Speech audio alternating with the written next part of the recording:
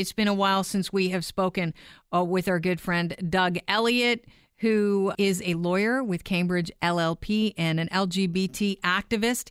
Doug, welcome to the show. I really appreciate you being here. Thanks for having me back, Kelly. I know that I got your title wrong, so or at That's least okay. I have an older title for you, but I don't seem to have it up on the board now. If you want to just give us where you're at title-wise right now, that'd be great. Yeah, well, that's quite accurate, but I'm the lead lawyer in the recent class action lawsuit, and I'm also chair of EGAL's Justice Society Committee, which asked for this apology about a year ago now. And what we're talking about is the fact that the Trudeau government issued an apology to discriminated LGBT community members that were discriminated. Not only were they public servants, but they also were discriminated against by the federal government.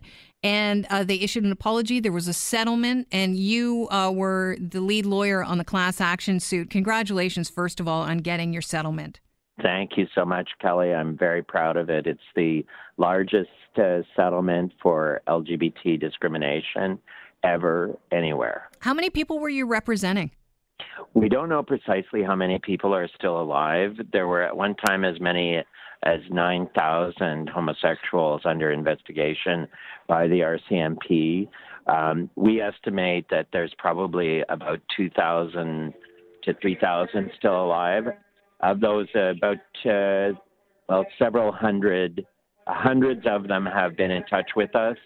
So we think there are definitely hundreds and perhaps as many as 3,000.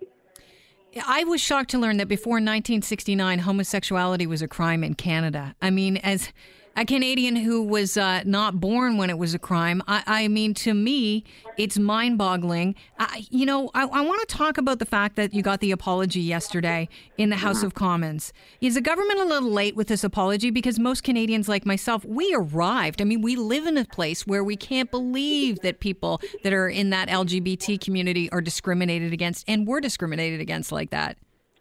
Yeah, I wish it had happened earlier, truly.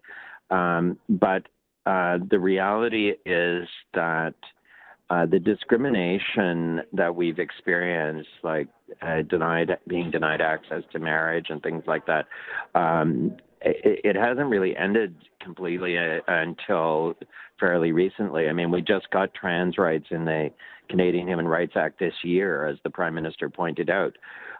So we've had to fight for a long time to get everything that we have. But look, better late than never. I really feel that my summing up of the experience yesterday was that sometimes justice delayed is still justice. Doug, you were in the House of Commons yesterday. You heard the apology. I mean, you are the lead lawyer in this class action lawsuit. What was it like as a gay man to hear this apology from the Prime Minister? Can you take us to how you felt at that moment? Well, first you have to realize that you're sitting up there and you're looking down on the House of Commons. You can see all of the parliamentarians, including the Prime Minister, and the galleries around were filled with LGBT activists. A lot of my friends, like Brent Hawkes and Sven Robinson, pioneers in our community. And when the House had been very fractious before the Prime Minister rose to speak on this issue, and suddenly it became completely united. All of the parliamentarians stood and applauded.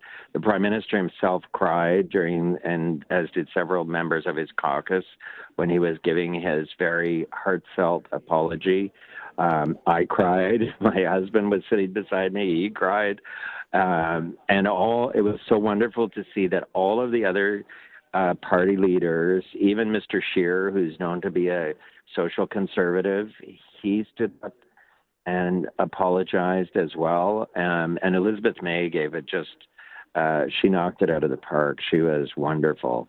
And yet her party wasn't even in power when all of these things were going on. So it was one of the most profoundly magical and wondrous moments of my life. I want you to talk, Doug, if you can, about some of the effects that some of the clients that you represented and the effects on their lives that this this government and the fact that it was a crime to be a homosexual before 1969, and what happened to their lives? People's lives were ruined. I mean, people committed suicide. People lost their jobs.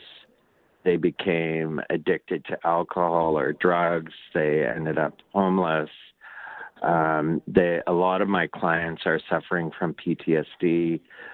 Some of the lesbians that were in the Army that I knew, that they were sexually assaulted by superiors who told them that they weren't really lesbians. They just never had the real thing. It's a litany of horrors.